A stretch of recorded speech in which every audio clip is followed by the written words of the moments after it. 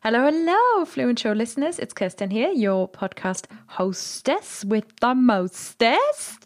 And I just wanted to send you a little love note before we kick off this year's Words of the Year episode to say how much your continued support, your listening, you recommending the Fluent Show to your friends has meant to me. It does show up and I can see it, and I'm thrilled to see that our community is going stronger than ever. Now, if you're not subscribed to my newsletter yet, I just wanted to also ask you to come and join the newsletter crew because I've got so much planned. I've got live events coming up. We're regularly publishing new blog articles over on the Fluent Language blog, and I've got weekly language learning tips to make your life a bit easier. You can do all that at fluentlanguage.co.uk/newsletter. Takes you 30 seconds to sign up, and you will be hearing from me in your inbox. Can't wait for us to connect over there. But now, let's talk Words of the Year.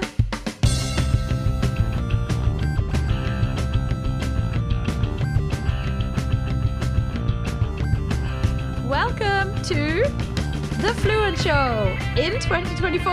What? We're still a podcast about learning languages and reaching your potential. Hello, hello. My name is Kirsten Cable from fluentlanguage.co.uk, and together with, say hi. Hi. Hi. Together with Lindsay from lindsaydoeslanguages.com, we are here on the show to talk about languages, communication, curiosity, and let's just face it, Words of the Year. Words of the Year. Of course we're doing Words of the Year. We did it last year. We're going to do it this year. Don't be silly. The podcast is running on foot. This is now just a Words of the Year podcast. Lindsay, you on board with that? I think I can be on board with that. Excellent. Well, I'm glad because you're here now. So we're doing it. Just so I thought we'll have a little catch up, we're both professionals, so we don't exactly have a cup of tea or coffee in front of us. We've got a water, so we're going to catch up over a little water. It's actually very me. Like, I don't drink alcohol. I don't drink coffee. Some people are like, oh, do you want to go for a coffee? Or, oh, do you want to go for a drink? I'm like, do they have mint tea? Fair enough. So yeah. Well, you are neither uninspiring nor straight edge. You're a bit straight edge, actually. I would say so, if that's a positive. Yeah, but not very punk, because it comes out of punk scene, doesn't it? Yeah. Okay, so for those of you who, I don't know what straight edge means, it's generally when you don't really indulge in your vices very much, I would say. Right? It's quite a disciplined approach to life. You don't drink, you don't mess with yourself. Yeah, and I think like in the sort of punk term, it's kind of because there is this expectation, right? That like, oh, you have a big pink mohawk, that means that you must love getting drunk and getting high. So I think it kind of comes out of rebelling against that, but still being like, well, I can still have pink hair. Oh my God, it's rebelling against being a rebel. What could be more punk? What could be more punk? The ultimate, yeah. Are you learning any punk languages? What are you up to with languages? Ooh. What's a punk language, do you reckon? What is a punk language? Well, either it's something mainstream as heck, so you're like a rebel because you're learning French. And you're just like, yeah, and what? And what? Yeah, that's how I feel about my Welsh. Maybe I'm punk because I'm in my 9th year of Welsh learning this year. Yeah, that is a long time. I know, but there's still a lot to do. I'm not exactly fast. So I don't consider myself very punk. I'm more sort of bumbling along, but I'm still loving it. My classes have just started again for the year.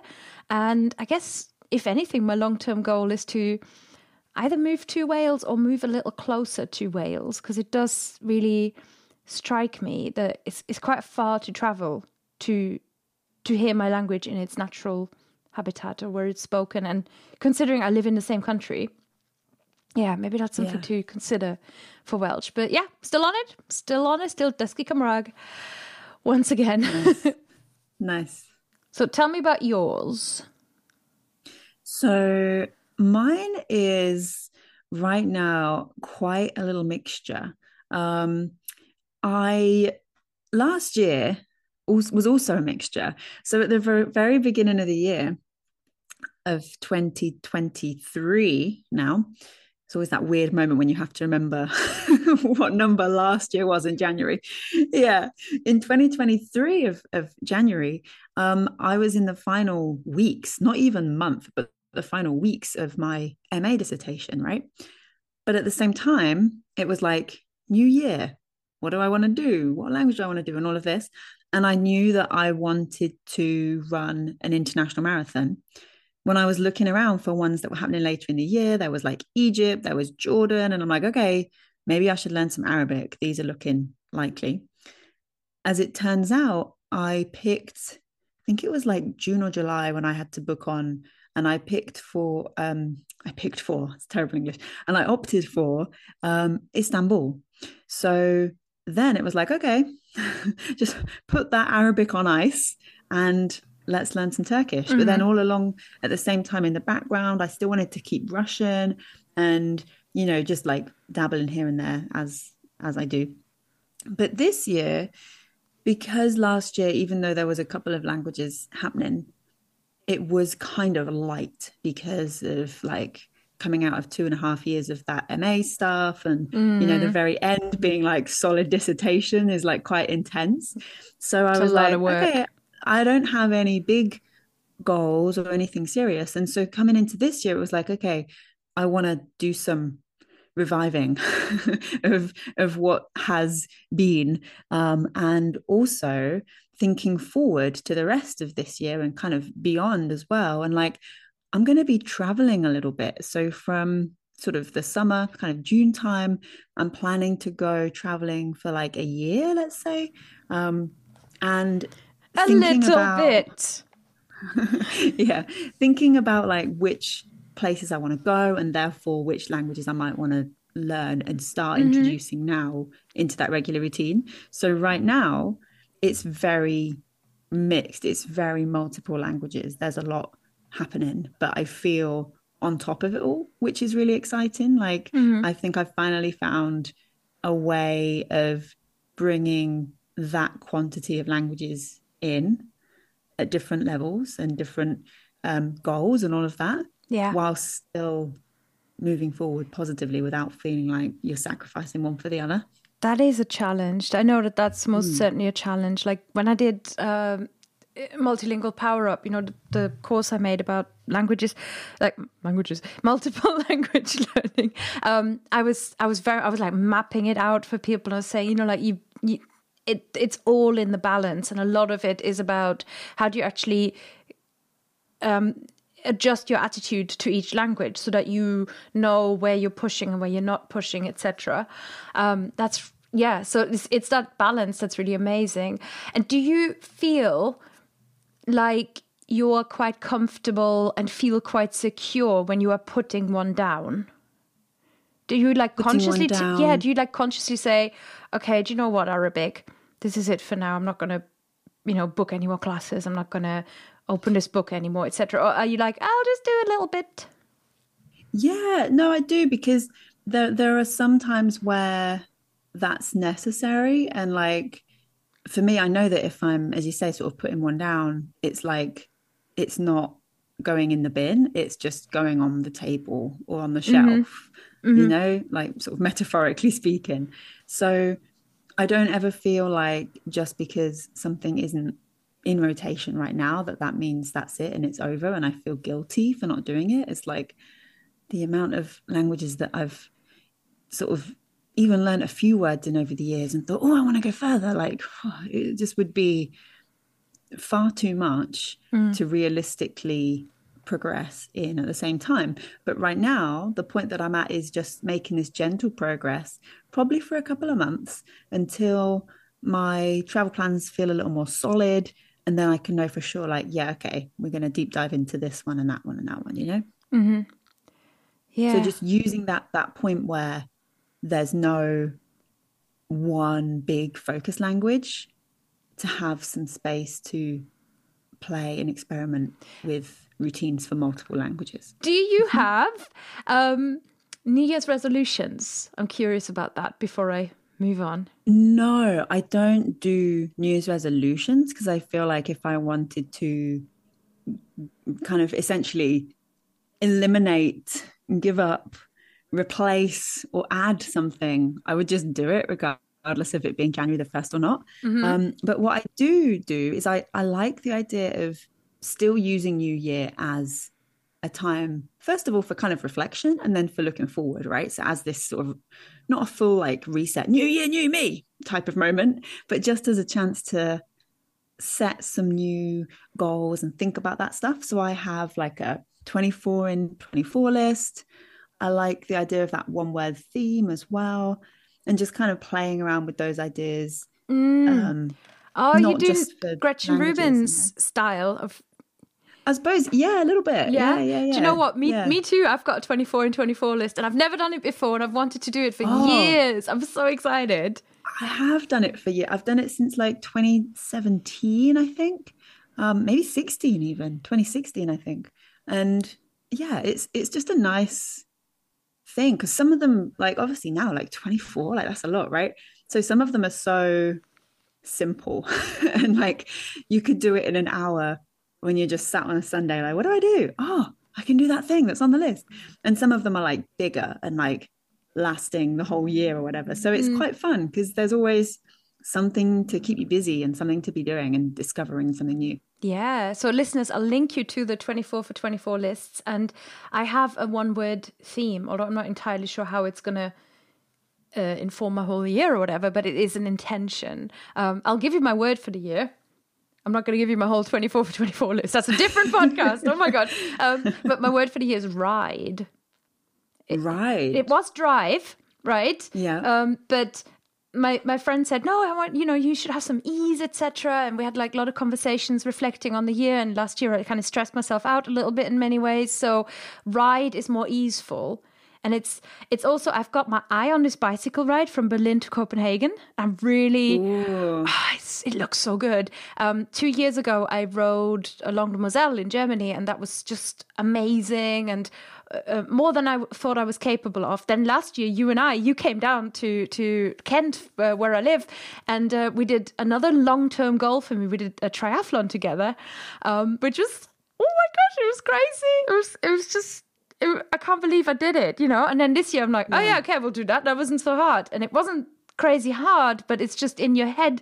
A long-term goal is a big deal, right? And like you said, the international marathon is such a big deal. So I really wanted to give a big hooray for both of us for our long-term goals.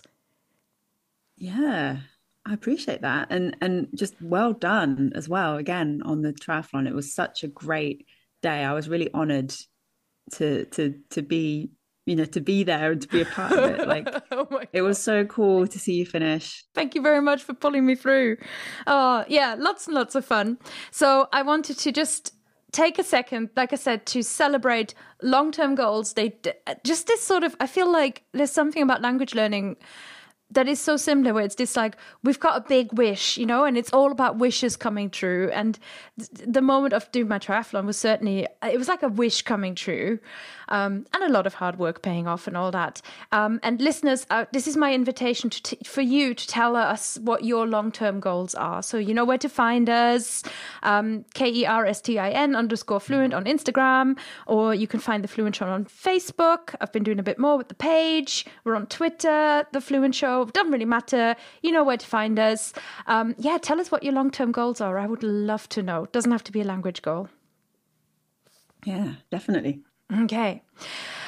Shall we? Are you ready? Would you like to join me in the Words Lounge and do what we came to do? Shall we do what we came to do, which is to discuss. Well, we're not crowning them. We are just discussing them, finding them. I have found so many words of the year. One of my favorite things to do all year long. Yeah, I'm excited because I haven't seen, I've seen the ones that were like, got press, like, but I haven't seen masses. So I've tried to keep away from it all. Okay, that's good. That's good. I hope I'm bringing you some new ones. I have got words of the year from the UK, Australia, and the USA. I've got Germany. They're always going strong with this. I've got Japan with the kanji of the year, a Spanish word of the year, and a Norwegian one. Where would you like me to start? Let's start with the English. Let's get them out of the way. Okay, plenty to go. Okay, I'll start us off in the UK then.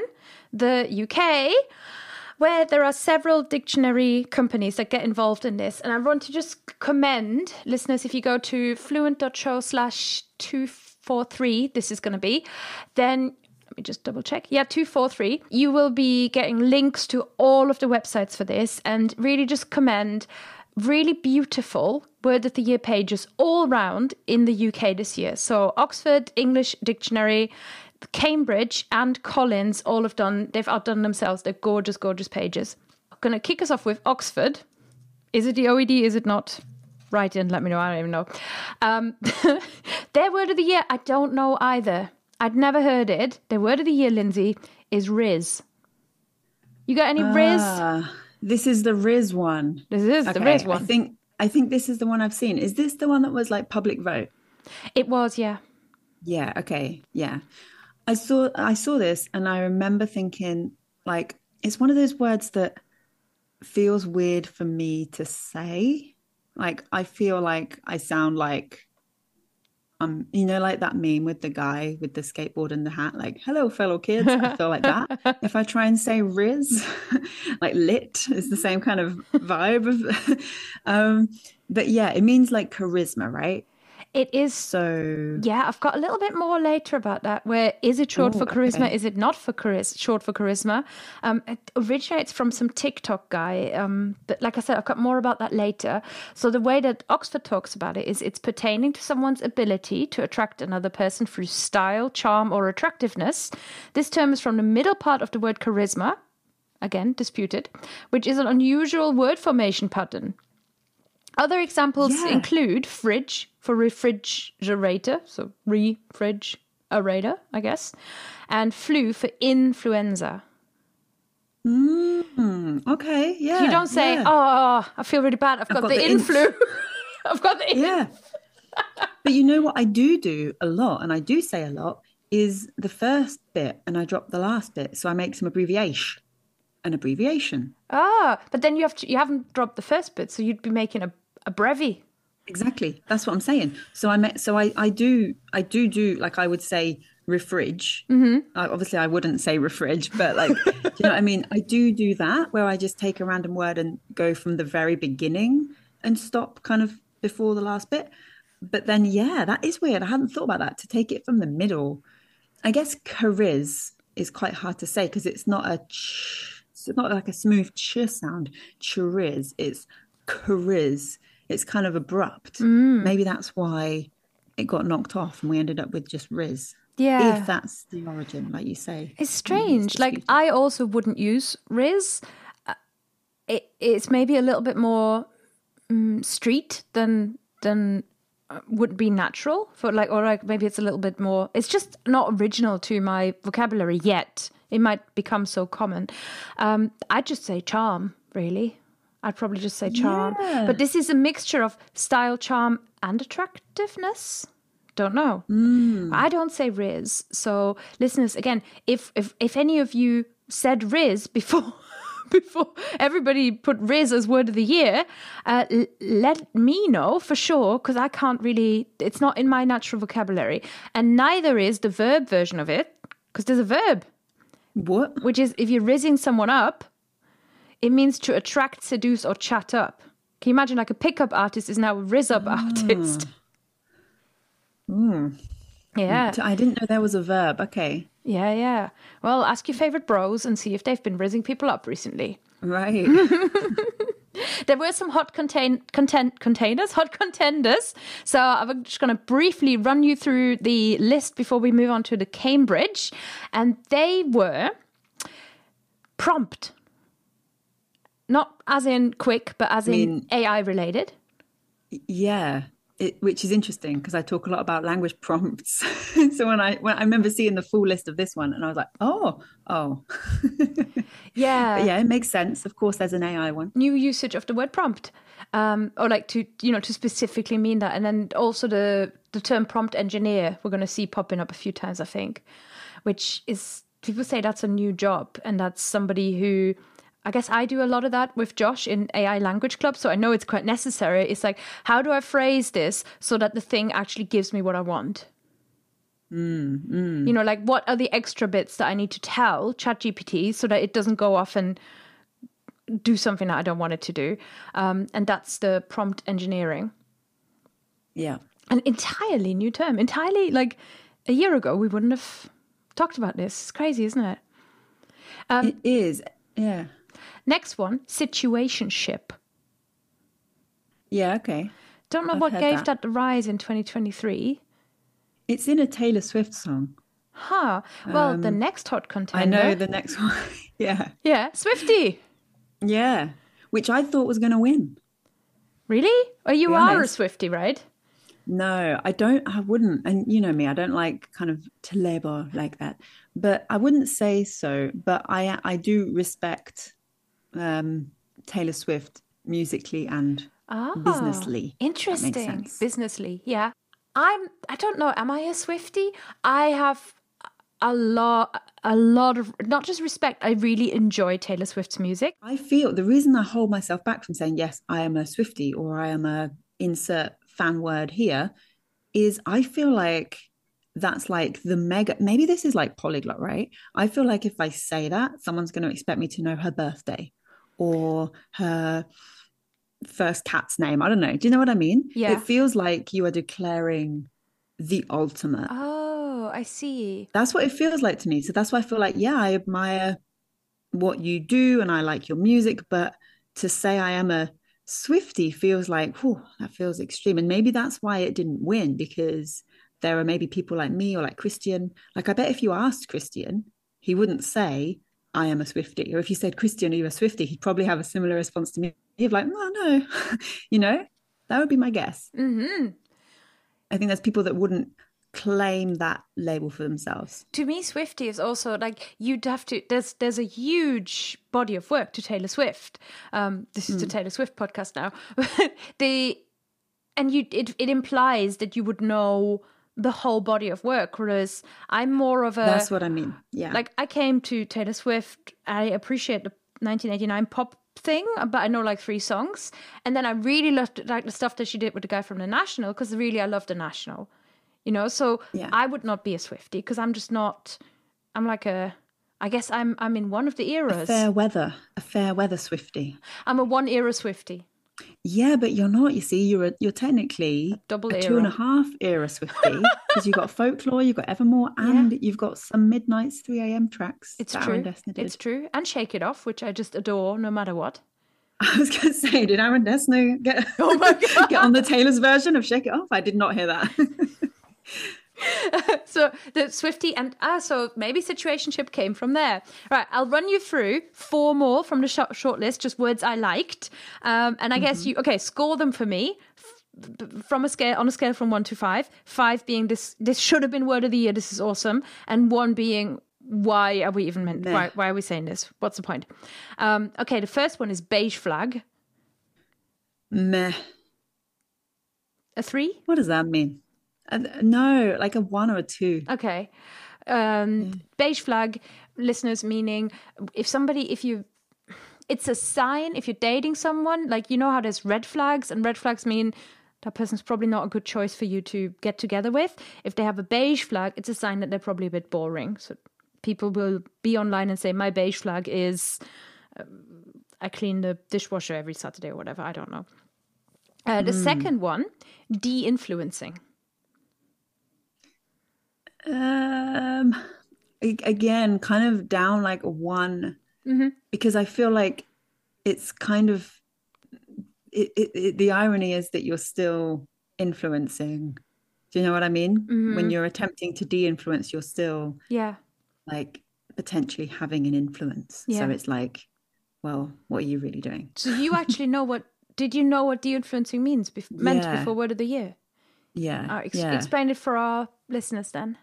Well, hopefully I've understood it right. So like, for example, if you've got an influencer that's promoting, let's say, boohoo.com, let's name and shame, and it's like fast fashion and it's terrible, or Shein, let's really go the whole hog. And then a de-influencer, someone de-influencing, would be talking about Shein, but about how bad they are and maybe suggesting alternative ways to buy your clothes. Would that be a good summary? Yeah, Have I but the understood it way right? I understood it is if you tell people to stay away from stuff, Yeah. more or less. But yeah, like you Which is say, you're still still, acting, you're you're still still an actively influencer. trying to influence. Yeah. Yeah. Yeah. De-influencer. Ha. I mean, I think you can't really be a de-influencer without being an influencer. You'd just be on the internet moaning Right. about Otherwise, stuff. then no one's Maybe you paying could. attention. Yeah. Yeah. Look at my wardrobe. It's not from Boohoo. Wait, I won't tell you where it's from. Goodbye. What's the point? Okay. The next word is heat dome. The Heat a dome. weather term. Okay. Is this kind of like like a greenhouse effecty thing where you've got an area that's affected? There's like a little heat spot. I think it's not permanent. I think when you've got like a heat wave in a concentrated area and it hangs around for a bit, and it's Right. somehow climate change related. So, I'm again, I don't think this is far enough in No. common parlance yet that it would be a good word of the year. I'm going to make one to propose for next year, a bad weather dome, Bad weather. which is just basically like a UK winter I was going to say that's just like or NAF weather dome. that's like Lancaster, where I used to live, is a bad weather dome. It's just always bad weather. Yeah, so a heat dome, We'll see if it catches dome. on. We'll see if it catches on. And then the last one, I liked this one, was parasocial. Again with the Taylor Swift.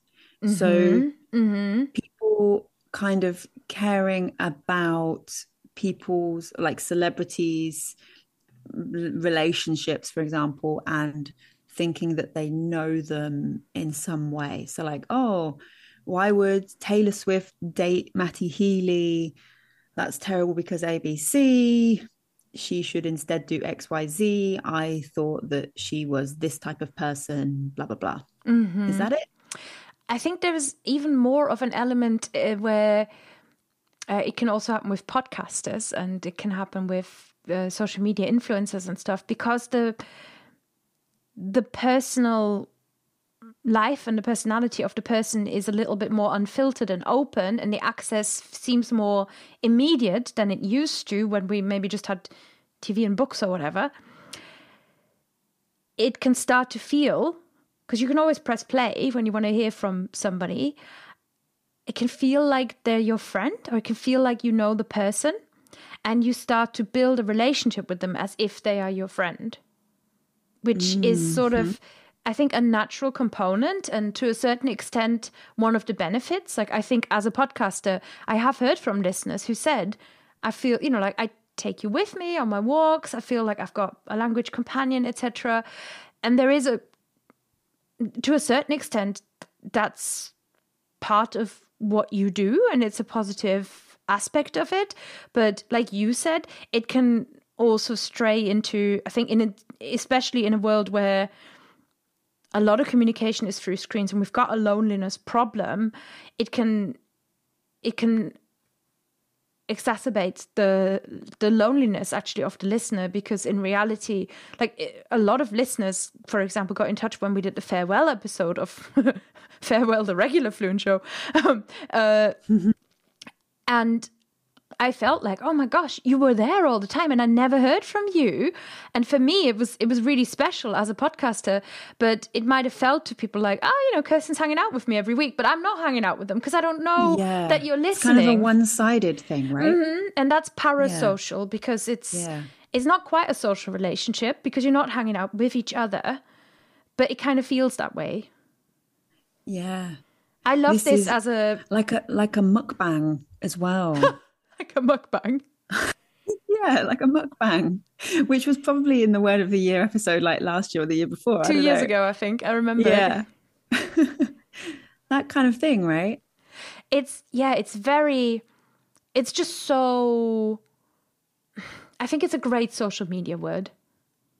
It is. It is. I really do. I would rate this one a lot higher than those others in the shortlist. Yeah, I think parasocial is cool. Maybe it has a little bit less of a moment because it's sort of just happened and there's nothing specific that would say, okay, It 2023 feels is the though, year of the parasocial relationship.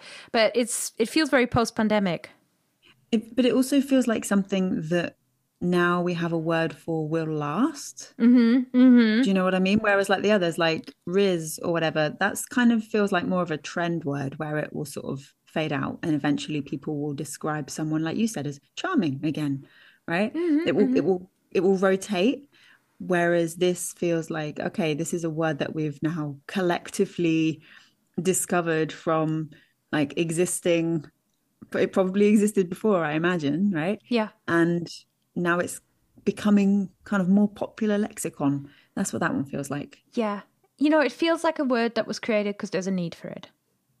Yeah, yeah. And we didn't have anything that would express that because we never had this extent of parasocial relationships before. So, yeah, I agree with you that this really should have been at least a hot contender, at least a finalist. But that's a public vote for you.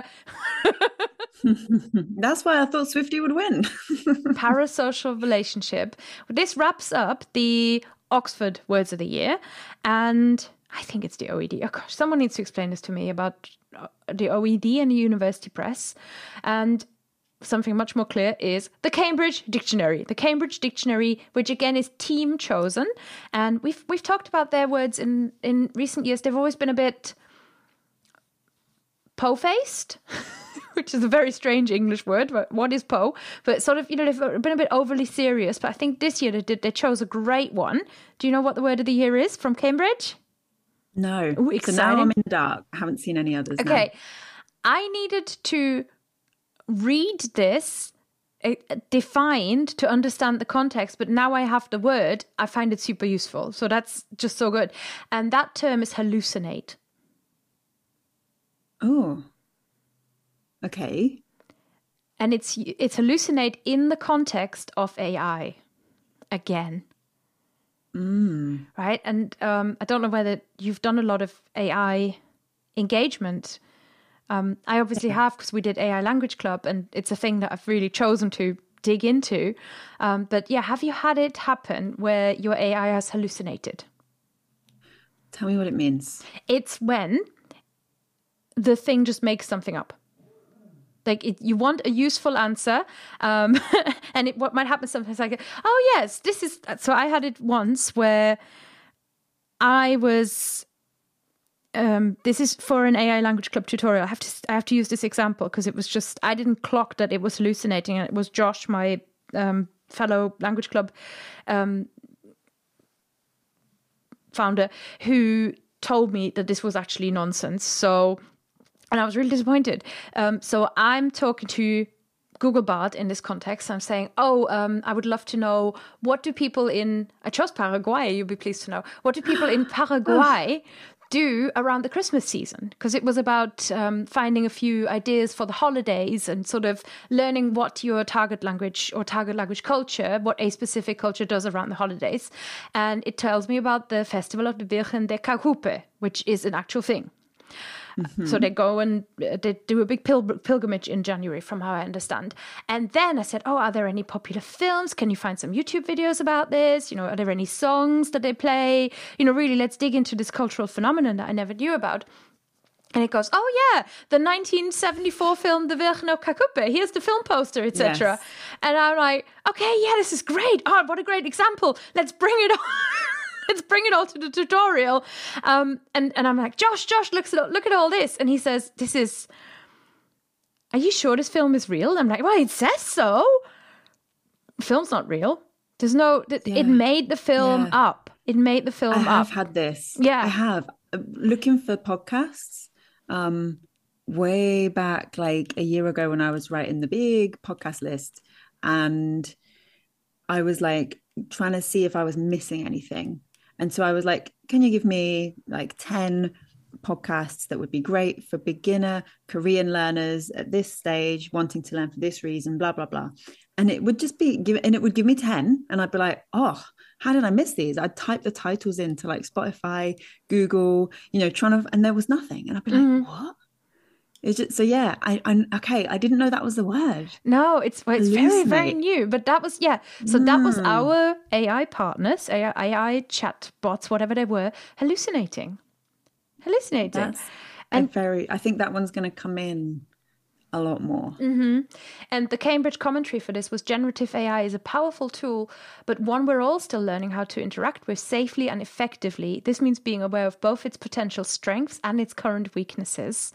And yeah, 100%. We talk about this in AI Language Club as well. And just it's a constant. Like you have to be vigilant. It's not perfect. Don't expect it to be perfect.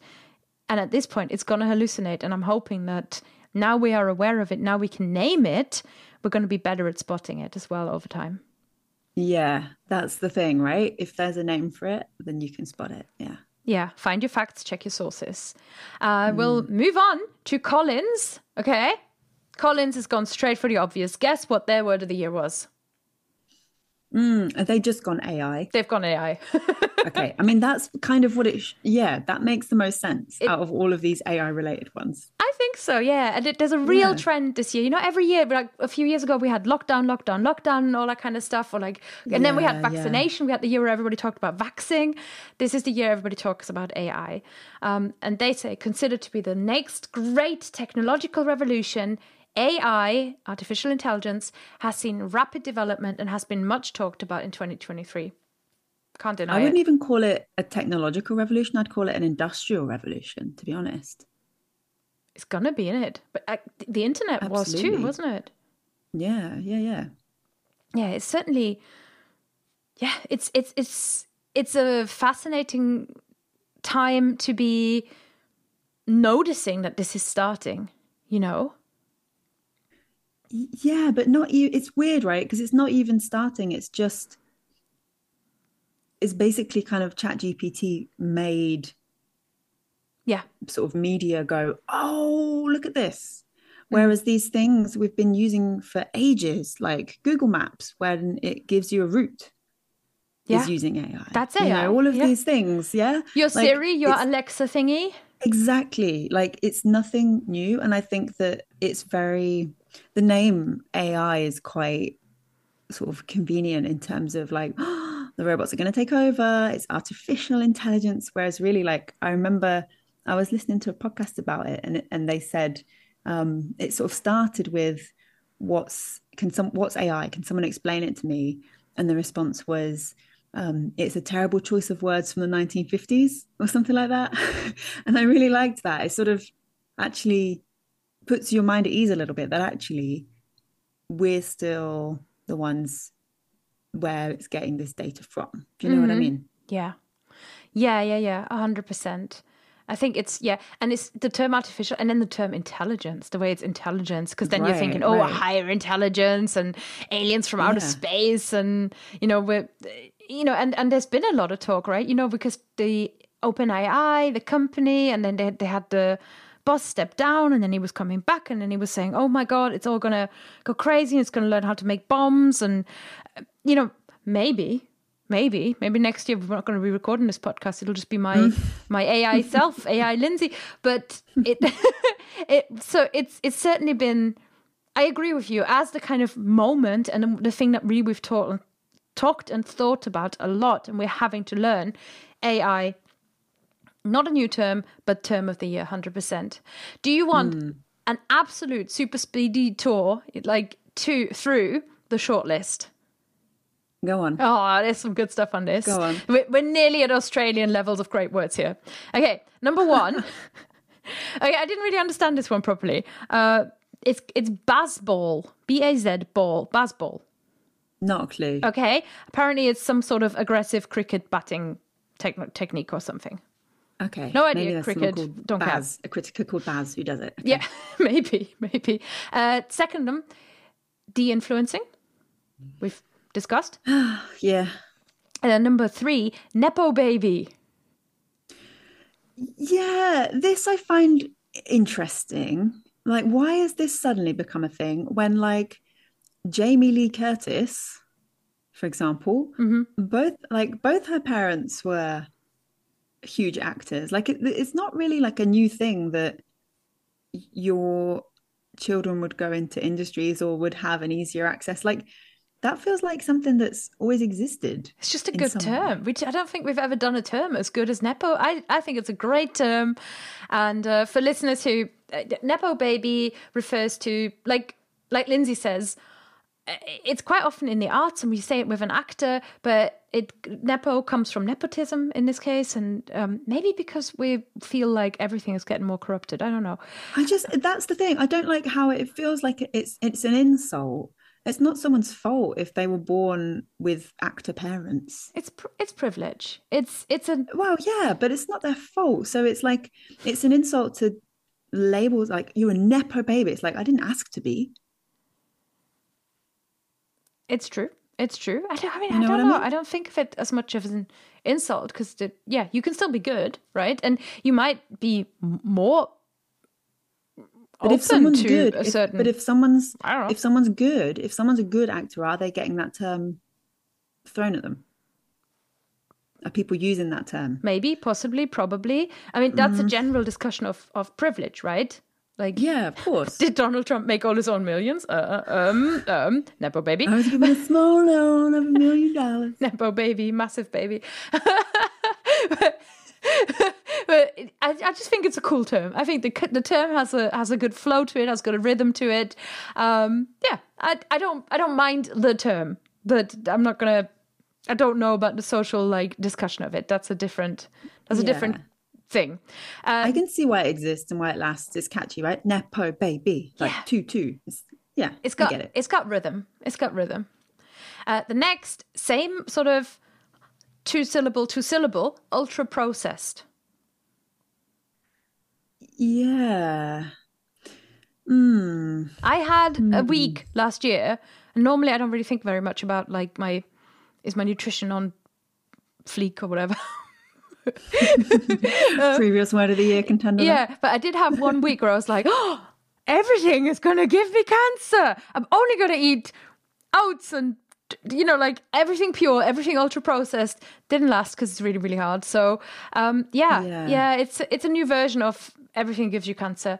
The next one is Canon Event, which I have never heard, but apparently that's been formed this year. Is that like is it canon? Like is, for example, a Star Wars kids cartoon canon to the whole rest of the story? Yeah, but then a canon event, maybe this comes out of psychology language, not sure, is an event that is essential to the formation of an individual's character or identity. Oh, okay. I've never heard that used in that way. So your canon event might be your first ever Shakira song. Yeah, in Inside Out, a core memory.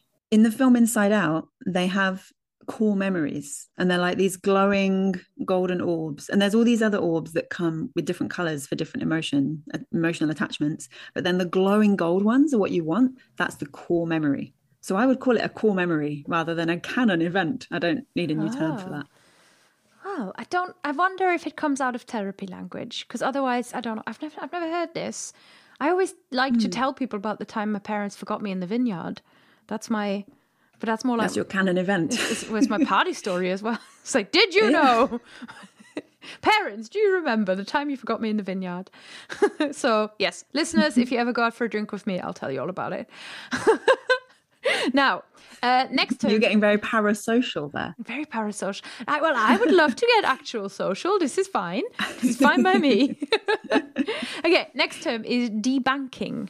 Debanking, depriving a person of banking facilities, which was UK relevant, I think, because there was some sort of a posh bank that... Nigel Farage. Yeah, they shut down the accounts of Nigel Farage, who in the UK is this sort of right-wing slimeball. Brexit man. Yeah, Brexit man. I'm sorry if you like Nigel Farage, you're listening to the wrong podcast. But so they debanked him, and there was a big debate about, are you allowed to deprive a person of your facilities?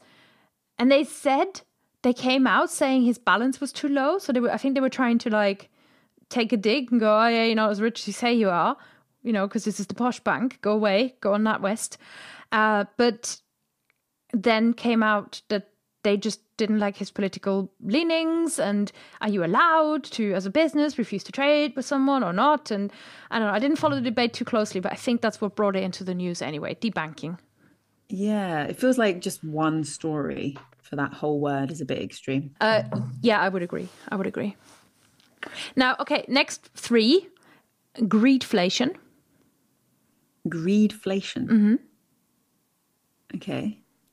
Greedflation is when you inflate your prices, and the implication is that, and maybe you say it's because it's inflation everywhere, but you're actually going beyond the rate of inflation, and some people might perceive that your prices are high because you're just being greedy. You want your profits to increase, so you're increasing your profits blaming inflation. When I go to a restaurant, because I don't know the costs of running a restaurant, I just see like, oh, the cost of coming to a restaurant has gone up, right? So I don't know if that's in line or if it's like, oh, there's talk of inflation in the news, so we've got an excuse to finally raise our prices to what we need to earn. But then it looks like it's gone up a lot. Do you know what I mean? I don't know. It has a strong moral judgment to it, right? Because greed is never a positive thing. Greed is like a mortal sin and stuff. There's a lot of judgment in calling something greed. So I don't think it can be neutrally assessed. I think it has to be in the eye of the beholder. Yeah, I think you're right. Because I can think of examples where I feel like, nah, you were just grabbing something off me there. But like you say, we don't know, right? So I think this is more about the mood of the population and the mood of people and the mood, how we all feel about what's happening to our disposable income. And it's been a year where people have felt squeezed. Yeah. And some people have gone greedflation. I've had enough. Okay, the next one, I think is a great topical in the news term, which is, I don't know if it's a term though, is semaglutide.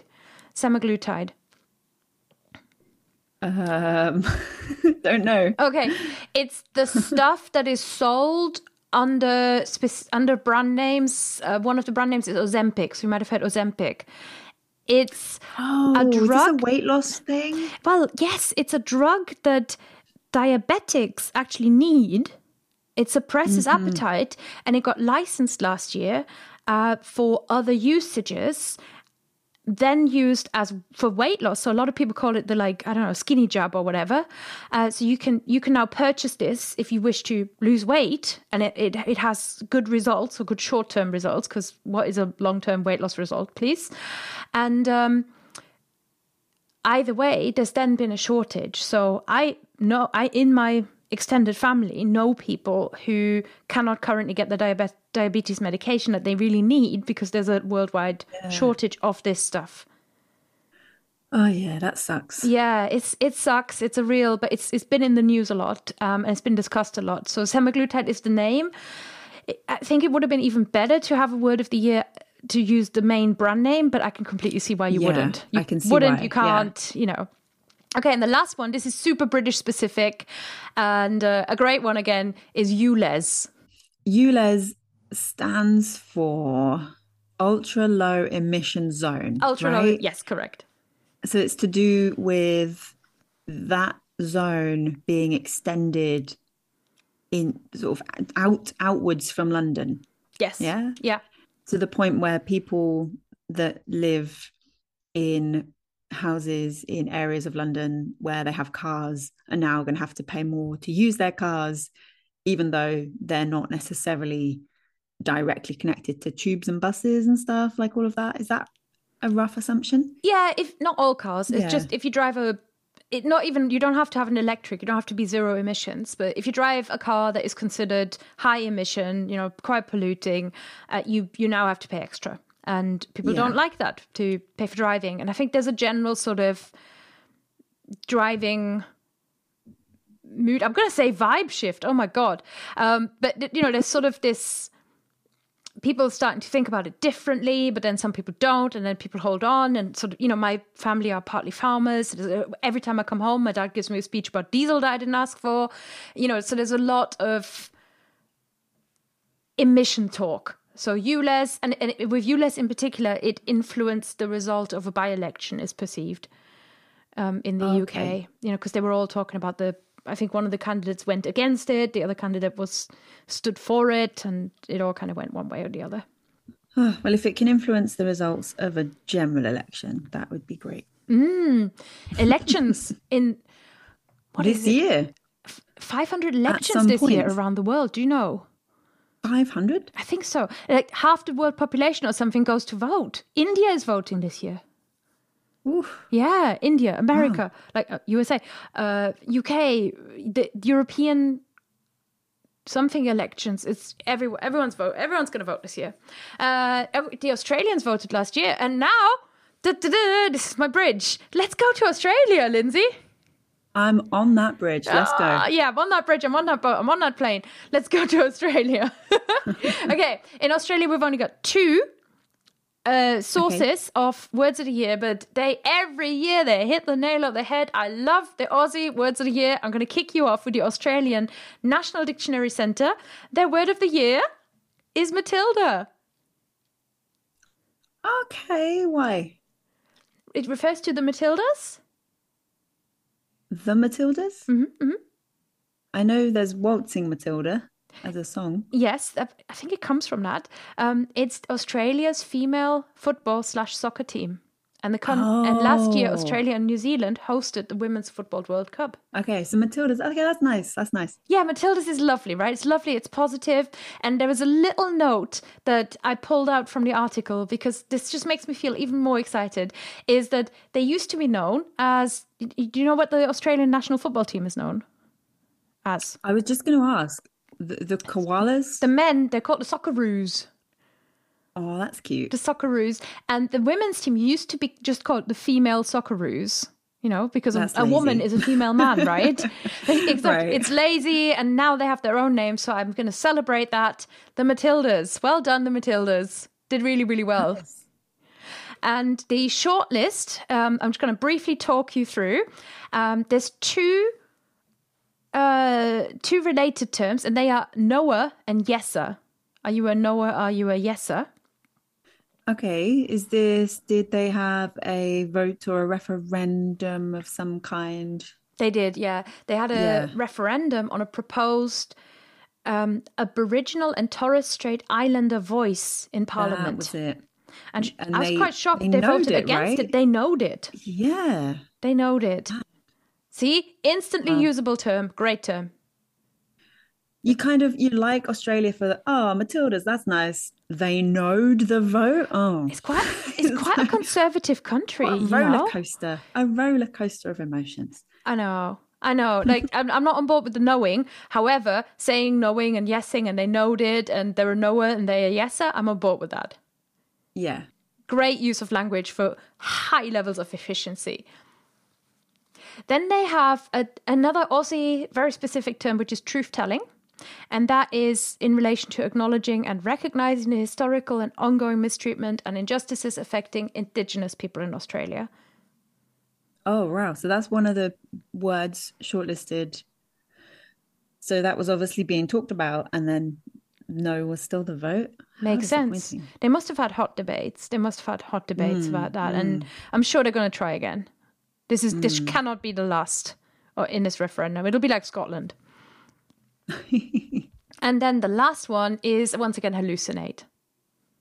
Oh, okay, interesting. Mm-hmm. Okay. Macquarie are heroes. Macquarie always come out with they're just the best. I'm saying it as if they make the words. They don't make the words, but I love them. They never disappoint. Their word of the year I'd never heard before. I had to look at how to pronounce it. So it is Cosy Lives. Oh, okay. Yeah. You've heard this? Yes. What? Do you not follow Love of Huns on Instagram? Cosy Lives, the cost of living crisis. I follow Love of Huns on Instagram. I've never heard of the Cosy Lives. And I wouldn't have thought that anybody says it outside that Instagram account. Yeah, no, I've never heard anyone say it in my life. I may have said it like jokingly, but to people that would know it was a joke. But you actually used it like, the Cosy Lives. No, that's what I mean. Like as in a sort of jokey way, like, you see, like, I don't know, like in the restaurant maybe, Mm-hmm. and then you're like, the bill comes and you're like, oh, Cosy lives, isn't it? Kind of say it like that. That's how I would use it. I have never, Not in a serious I way. never said it. I never heard it. I thought it referred to like swimming costume. You know how you can call it a cosy. I was Yeah. like, I'm very into swimming, so yeah. Cosy Lives. I'd never heard it before. The committee commentary is, although Cosy Lives was coined in the UK, I was like, what? Yes. But yeah, apparently, Lindsay knows. Lindsay knows it all. It has resonated soundly with Australians with its IE suffix and its clipped formation, reminiscent, I love this, of Menti B and Locky D. Yes. I was just gonna say. I do. I love Menti B. I think it's because it sounds minty. Menti B. And it also reminded me of Panny D, which is something that I heard a lot around the time. Yeah. Okay, so it's the same. Cosy Lives is like Menti B and Locky D and Panny D. I like that one. And what could be a more Australian approach to a major social and economic problem than to treat it with a bit of humour and informality? Oh, Australia, you just never disappoint. What heroes you are. What heroes you are. Cosy Lives. Yes, Cosy Lives. It's much more fun approach than going greedflation. I'd rather have a lighter approach to these big, heavy things than just be, oh, greedflation. Everyone hates me. Oh. It just feels like so heavy. Oh, God, no. That's it. It feels a bit beaten down. Whereas, that's it. Let's bring a bit of sunshine to it. Cosy Lives. It's amazing what language can do, isn't it? It really is. Same thing. Do you call it greedflation? Do you call it Cosy Lives? No. You know, and it changes your whole outlook. Yeah, that's it. Amazing. Do you want to hear the honourable mentions? I love Macquarie. Go on. Okay. The first one, this was a new one to me, a blue sky flood, which is another weather term. Ooh, okay. Never heard. Is when, and forgive me if I don't quite geologically describe this correctly, but essentially is when the sun's been shining for ages and then it rains and there's so much runoff that you have a flood. Yeah, that's very Australia specific, isn't it? That's not something we need here. That one, if Cosy Lives has gone from here to Australia, that one is not going to go from Australia to here. I guess not. Yeah, if you have a long drought, where I live in the south east of England, we do have droughts sometimes in the summer. So if it really chucked it down for a week after that, the ground just can't take it. I mean, the ground couldn't take it here the last week or so. It was very floody. Yeah, it's been floody. So the climate is still in our language and we're still developing language and using new language around the climate, I think is what we're seeing here. And the second term that had an honourable mention is algo speak. Algo, and it's not like algae or something, it's algorithm. So algo speak is when you, for example, do something. So when you phrase something a certain way so that it doesn't affect your social media post showing up in your algorithm. That's how I understand it. Oh, so you don't write so link in bio, but you might write link in my profile. Right. Okay. Yeah. Like, and also like with maybe certain words that might trigger an algorithm to go ding, ding, ding. So things maybe like suicide or sex or that sort of stuff. Yes. Where, people might spell it in a different way or put a star in the middle. That sort of thing. Yes, yeah. That's right. Yeah. So interesting. algo I didn't know there speak. was a term for that. I think it's really interesting that because it's it's a term that shows just, that's quite a sober, professional, calculated approach to social media, which is where we're at socially, right? People, like, social media is a lot of people's work. Social media is often has been or is part of our work. It just is. Listeners, let us know via Facebook, Instagram, or Twitter. Or Threads. Oh, I'm on Threads. I'm trying to make Threads happen this year. So yeah, let us know if you've used AlgoSpeak on the social media that the algorithm is for, and then I'll let you know if I see it. Okay, there's a few quick ones. So again, we can kind of go through the honorable mentions and people's choice winners. They were generative AI. Okay. Yeah. And then this is interesting. Not greedflation. No, we're in Australia. We're having fun. Skimpflation. I think it's when you get a bit less for your money. You remember last year we had shrinkflation. This year we have skimpflation. Then they had a mention for Riz. Riz made it to Australia. Okay. Hostile architecture. I don't know how it is. Do you know what that is? No. So hostile architecture is when you design a space so that people don't feel comfortable. Oh. Right. So, for example, because you might design a bus stop, but you're thinking, oh, I don't want a homeless teenagers. Teenagers or a homeless person. I don't want someone camping up or hanging around there too long. So sometimes you see the park benches or the little benches, they have like these uncomfortable spikes on them so that you don't hang around on them for too long. I think that's what hostile architecture is. I don't know why hostile architecture, particularly made in Australia, but it was clearly in the moment. And then the last one was doorway effect, which a lot of us will be familiar with. I'm more familiar with that than the cat alarms for sure, which is when you walk into a room and you've instantly forgotten what you walked into the room for. Oh, okay. Doesn't happen to Lindsay. No, it does happen. Of course it happens. I'm just like, oh, okay, there's a word for it. Right. Yeah. Maybe that's why maybe it's now a lot of people went, oh, there's a word for it. Yeah. Interesting. Yes. And that wraps up Australia. Cosy lives. Bye, Australia. Yes. Okay. Would you like to stay in the English speaking world? Should we just do it all? Yes. Okay. Let's do it all. Let's do it all. Lindsay and Kirsten going to the USA. Okay. In the USA, I've got good news for you.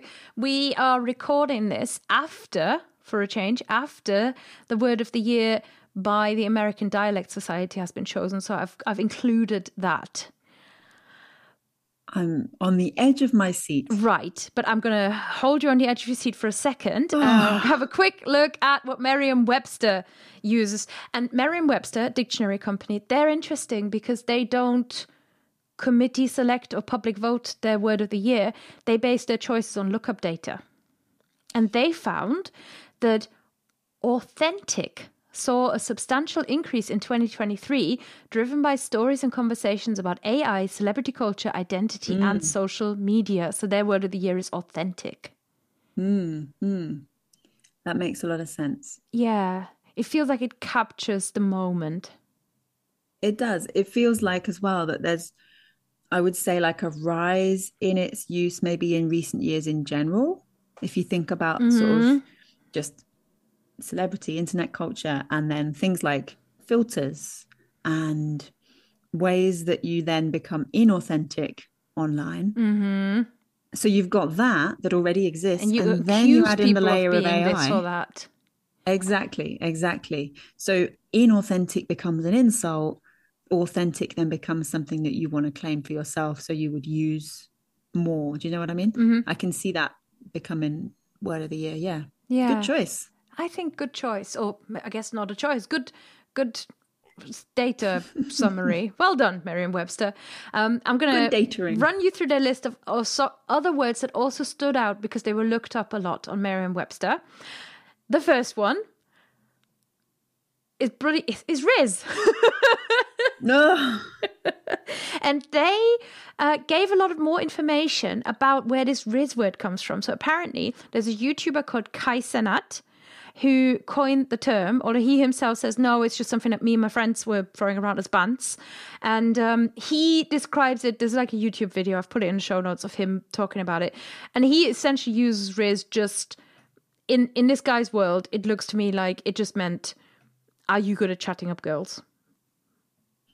Oh. That it has a very specific. Oh.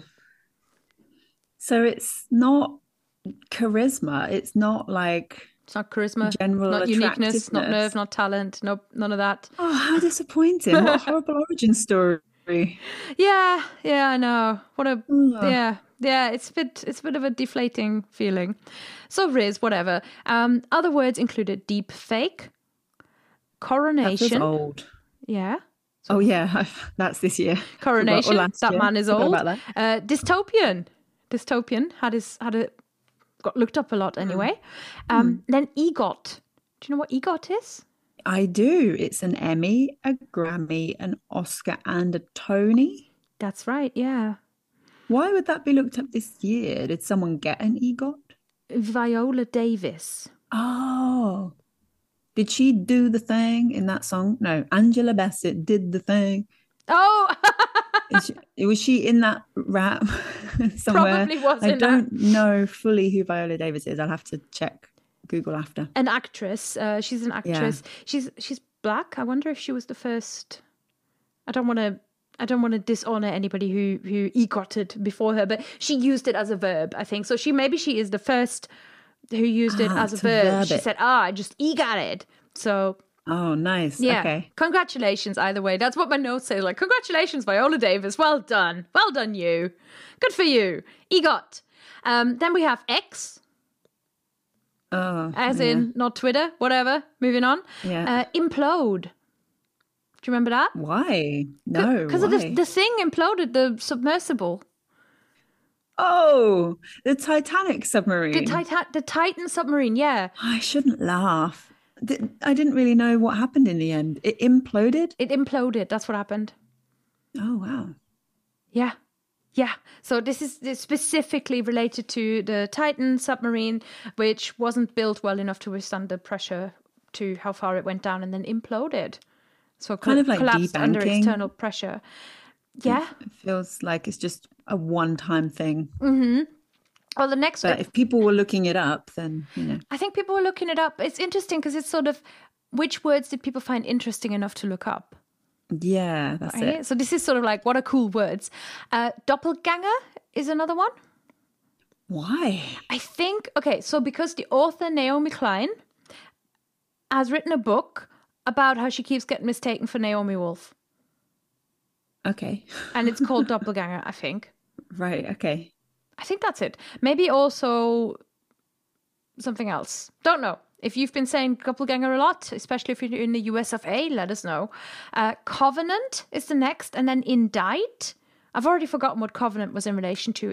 So I'm going to skip that. Indict in relation to Donald Trump? Something political? Something political. Oh. He got indicted, or maybe Joe Biden got indicted. Maybe they both did. Oh, Neither of them had done that well, really. Then there is Elemental. Another one. Elemental. I wrote down, like but I can't Disney remember.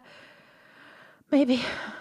Maybe the Disney film. I didn't write down reasons for these. I should have been a bit more. It made sense at the time when I read it. Kibbutz, that's one that makes sense to me. Kibbutz. This is Israel Gaza? This is Israel Gaza, yes. And then the last one I think interesting is a dead name. A dead name. A dead name. You know, dead naming someone? When you call a trans person by the name they previously used, right? Yes, pretty much, yeah. Yeah. I actually recently, there was somebody I know who is trans, and it's, sort of like someone I used to know, not someone I'm regularly in contact with.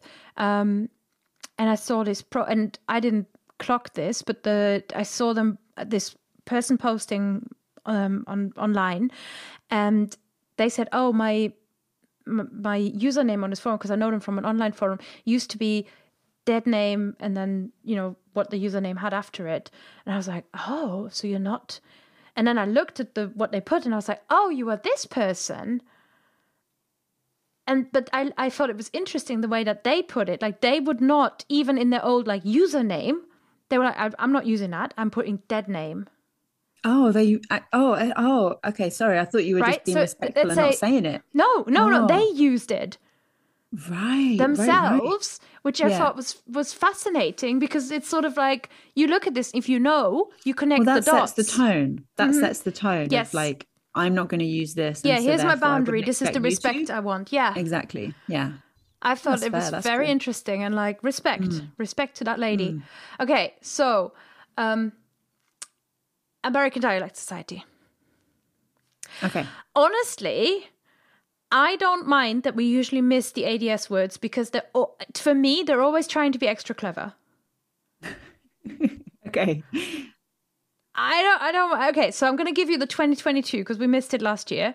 Was just whatever. Honestly, is dash USSY, so USSY.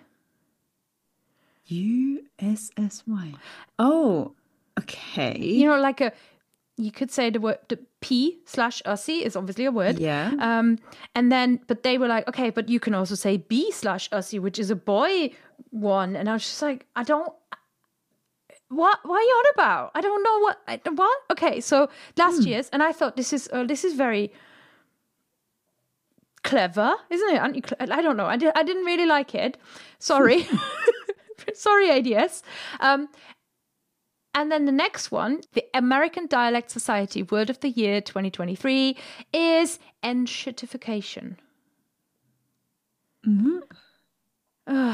It's from a blog post by an author called Cory Doctorow, who used it to describe how digital platforms become worse and worse.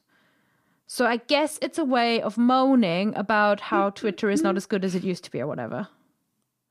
Okay, so accept that phase of life has passed and move on. That's a weird. I guess I just. I don't know. I just don't really like that. Why are we having to make a fancy word and then put shit in the middle of it? Like, Don't do that. I don't get it. It's like, I don't like on the one hand, it's an ification, right? So we're pretending it's like a scientific term or something. And on the other hand, we're putting, like, why can't we say rubbishification then? It feels like there's a cleverer way. Like Cosy Lives, that's a fun way. It feels like you could be really clever with, like, play a bit of a play with the words rather than just dump a swear word in the middle of some common prefixes and suffixes. Yeah. And that's not to say that, like, when the person originally used this in that blog that they were wrong. Like, that's what they chose to use. That's fine. But then to be selected for, like, word of the year, that just feels like meh. I didn't really feel it. And okay, I think, so we haven't been missing much for the past few episodes of Word of the Year. No, come on now. American dialect, just like, honestly. Okay, moving on. Dictionary.com, Lindsay. Okay. They are straightforward. I love them. Okay, their word of the year is hallucinate. This is so interesting. This is the only one that's come up multiple times, specifically this word, right? That's true. Yeah. Well, I think it really sums up sort of, like, we're here to embrace the new revolution. Oh, hang on, this is not quite as good as, and like, there's a sort of sense of a disillusionment in there, and just sort of like it's just a whole new thing. I don't think we've ever, we've been a society that trusts computers, and now all of a sudden it's like, oh, but don't trust a computer for that. Yeah. It's curious. It's fascinating. I feel like it really captures something. So hallucinate, good job. And their shortlist was strike, lots of strikes in many places. Okay. Riz, again. Right, yeah. That one's come up a few times too, hasn't it? Wokeism. Yeah, 2 years ago, maybe. Yeah, although I do feel like woke. And then wokeism, yeah. Yeah, and the usage of the word woke keeps shifting, right? So I can see it still, the meaning keeps shifting, the way who uses it keeps shifting, so it's still quite interesting. Indicted, once again, and wildfire. And then super interesting, and I really love, Dictionary.com 2023 also selected something that they called a vibe of the year. Ooh, okay. Yeah. So the word we selected for vibe of the year is based on the shared sense that we're all looking for ways to define the perpetually shifting stages of our cultural and personal histories. Our choice is also, of course, inspired by the year's most high-profile, record-setting, impossible to ignore cultural... You got it! Did you look that up? No, but as you were saying it, I was like, okay, that makes so much sense. Isn't it beautiful? Yeah. I love it. Eras. It's a really good one. Actually, that is something I do use, kind of following a Taylor Swift narrative of, like, you might say, oh, I'm in my Reputation era. I mean, you can kind of use that for yourself quite comfortably, I think. Yes. Yeah.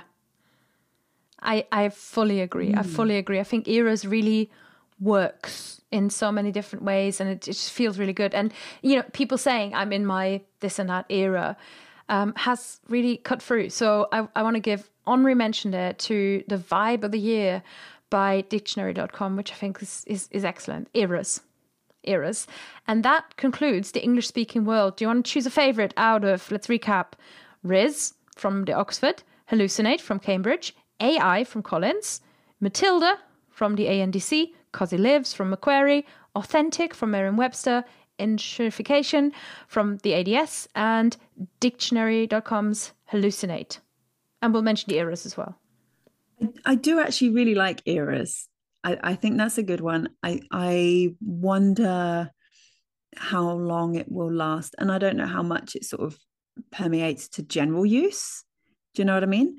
I'm curious about hallucinate. I wonder if in a year's time, AI or generative AI, I should say, will still be hallucinating as much because of this, like, coining of this term. Maybe they'll think, oh, wow, we need to work on that. I feel just like overall AI, like, I don't think we need a specific hallucinate or this one or that one. Mm-hmm. So I would say maybe AI as like a broad covers the bases of the year term. Yeah.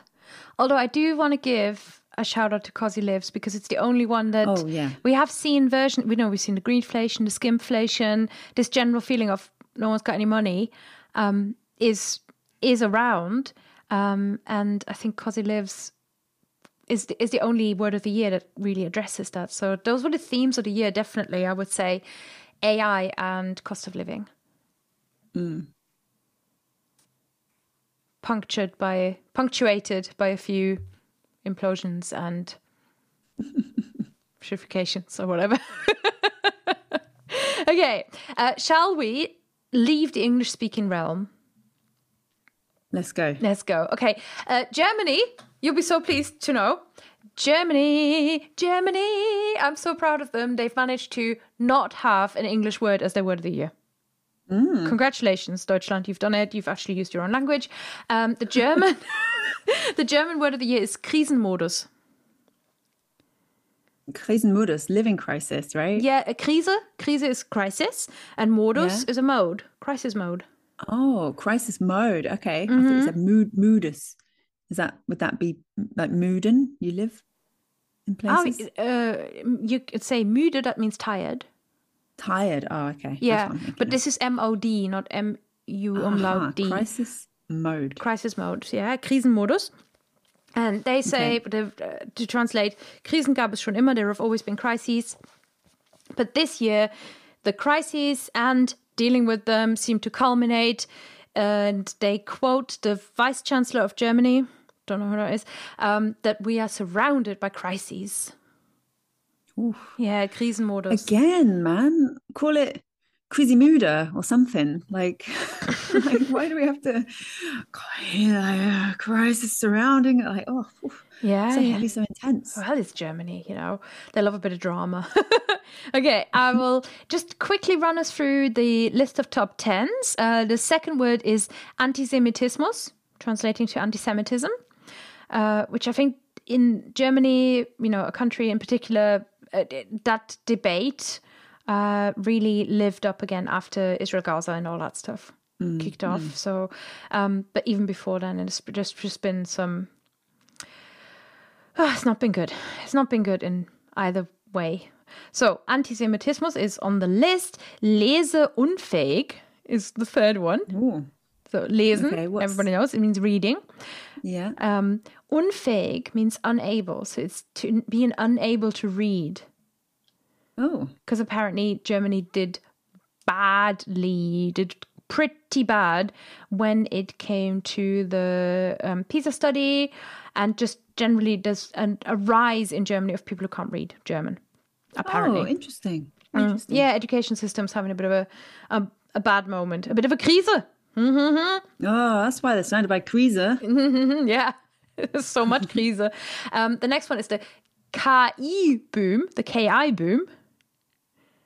Is that like Is that the German way of saying AI? It is, KI? yeah, KI, Oh, okay, okay. Künstliche Intelligenz, so artificial intelligence, Ooh, yeah. KI ooh, in okay. Germany. If you talk about AI, it's KI. Then we have Ampelzoff. So Zoff is a word for when you don't get on with each other. And the Ampel we discussed last year, it's the German government coalition because they are red, yellow, and green, the colors of the parties. Hybrid warfare, hybride Kriegsführung is on the list. The next one, Is that one word? No. Okay. Hybride is the adjective, Right. and then Kriegsführung is a word, yeah. Okay, So cool. warfare, hybrid warfare, pretty much the same. Then we've got, we do have some really good compounds, actually. The next one is Migrationsbremse, migration brake, I guess. Okay. Yeah. They've been talking about that. Then they've been talking about the Milliardenloch. Okay. A milliard, just had this discussion with Christine about what's a billion, what's a million, what's a something. Oh, So is milliard? Okay, is that billion? it's billion. Yeah, like Yeah. in French, right? Yes, exactly. Okay. Yeah. And a Milliardenloch is a hole worth billions. Oh, okay. Yeah, so Okay, yeah, crisis all around. government's not got any money is essentially what that sums up, the Milliardenloch. And the next one I really like, Teilzeitgesellschaft. Something time Gesellschaft. It always makes me think of a giraffe, that word. Gesellschaft. Oh, it's nothing to do Go with on. a gazelle. What does it mean? So Teil, part, Zeit, time, Gesellschaft, society. Part-time, like Part-time what society. society? Okay, a bit of a sort of zero hour contract vibe to it. Yes, yeah. And just a shift in society where more and more people work part-time. So, Interesting. yeah, is Germany becoming a Teilzeitgesellschaft? I could just see it on, like, newspaper hand wringing. And the last one is Kussskandal. For me, this is remarkable because it's 3 S's in a row, which when I learned to spell in Germany, you weren't allowed to do, but you are allowed since our spelling reforms in 2000 or whenever. But Kussskandal, so kiss scandal. And that's the only word of the year reference I've seen anywhere that relates to this kissing kerfuffle after the Women's World Cup. Okay. Even in Spain, didn't make it as word of the year. Didn't make it. No. So the kiss scandal, yes, the Kussskandal maybe stood out because it's a word with 3 S's. It's a compound where the first word Kuss, kiss, ends with 2 S's, and then a scandal, and you've got 3 S's in a row. So it's a cool looking word. Yeah, that is. I'm sort of trying to picture it. That's pretty cool. Okay. Another example of that that one. type is Schifffahrt, shipping, which Schiff ends in 2 F's, and then Fahrt starts with an F. So you got a word that's got 3 F's in the middle. Ooh, nice. Pretty It's kind of like cool. the English word freed. I always want to spell with an extra E, like free, and then ED. I feel like that's how it should be, but no. Yeah, yeah. That you want like free apostrophe E almost. Yeah.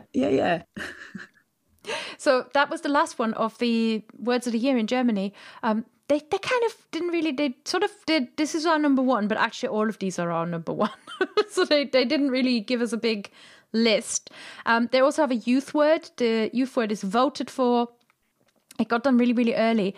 And this year's youth word in Germany, as always, I've no idea why or how, or I'm not a German youth.